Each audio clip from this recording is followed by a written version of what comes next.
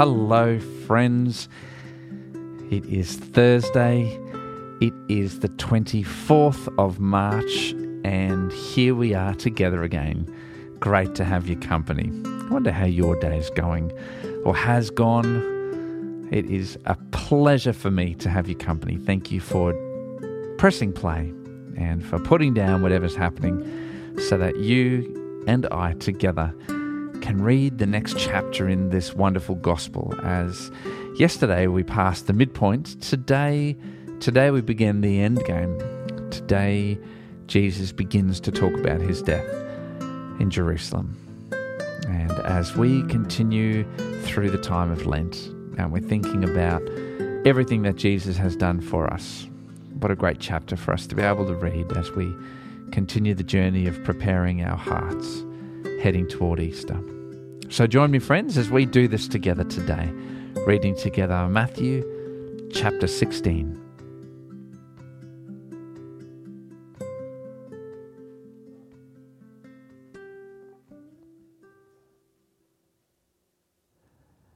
The Pharisees and Sadducees came to Jesus and tested him by asking him to show them a sign from heaven. He replied, "When evening comes, you say, 'It will be fair weather, for the sky is red.' And in the morning, 'Today it will be stormy, for the sky is red and overcast.' You know how to interpret the appearance of the sky, but you cannot interpret the signs of the times. A wicked and adulterous generation looks for a sign, but none will be given it except the sign of Jonah." Jesus then left them and went away. When they went across the lake, the disciples forgot to take bread. "Be careful," Jesus said to them. "Be on your guard against the yeast of the Pharisees and Sadducees." They discussed this among themselves and said, "It's because we didn't bring any bread." Aware of their discussion, Jesus said, "You of little faith, why are you talking among yourselves about having no bread? Do you still not understand? Don't you remember the 5 loaves for the 5,000? Or how many basketfuls you gathered? Or the 7 loaves for the 4,000? And how many basketfuls you gathered?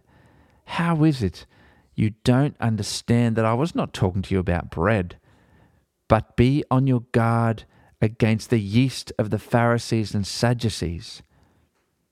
Then they understood that he was not telling them to guard against the yeast used in bread, but against the teaching of the Pharisees and Sadducees. When Jesus came to the region of Caesarea Philippi, he asked his disciples, "Who do people say the Son of Man is?" They replied, "Some say John the Baptist, others say Elijah, and still others Jeremiah or one of the prophets." "But what about you?" he asked. "Who do you say I am?" Simon Peter answered, "You are the Messiah, the Son of the living God." Jesus replied, "Blessed are you, Simon, son of Jonah, for this was not revealed to you by flesh and blood, but by my Father in heaven.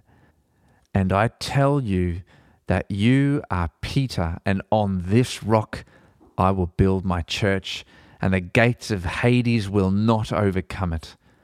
I will give you the keys of the kingdom of heaven. Whatever you bind on earth will be bound in heaven, and whatever you loose on earth will be loosed in heaven." Then he ordered his disciples not to tell anyone that he was the Messiah. From that time on, Jesus began to explain to his disciples that he must go to Jerusalem and suffer many things at the hands of the elders, the chief priests, and the teachers of the law, and that he must be killed and on the 3rd day be raised to life. Peter took him aside and began to rebuke him. "Never, Lord," he said. "This shall never happen to you."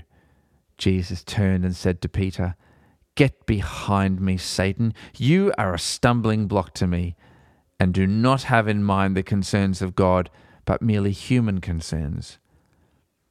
Then Jesus said to his disciples, "Whoever wants to be my disciple must deny themselves and take up their cross and follow me. For whoever wants to save their life will lose it, but whoever loses their life for me will find it. What good will it be for someone to gain the whole world, yet forfeit their soul? Or what can anyone give in exchange for their soul? For the Son of Man is going to come in his Father's glory with his angels, and then he will reward each person according to what they have done. Truly, I tell you, some who are standing here will not taste death before they see the Son of Man coming in his kingdom.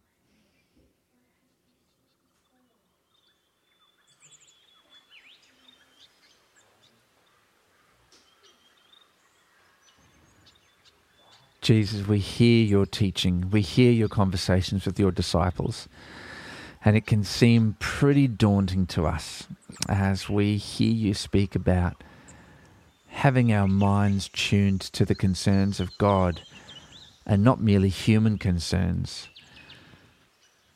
And as I hear you say that, I'm so aware that our lives, our days, our weeks are filled with human concerns. But that alongside everything that busies our hearts and our minds, that you walk with a different set of priorities and a different way of understanding the world. Lord, help us put down our life. Help us take up our cross and to follow you. Lord, we surrender our lives to you, so that we can find our life in you.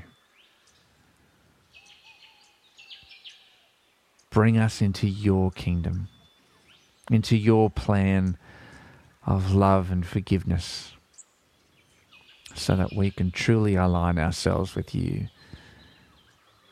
And thank you that when we lose ourselves to you, you find us and you give us life so abundantly we have no idea. We claim that promise, and we thank you for your love and your kingdom and your inclusion of us in your family. We pray this in your name, Jesus.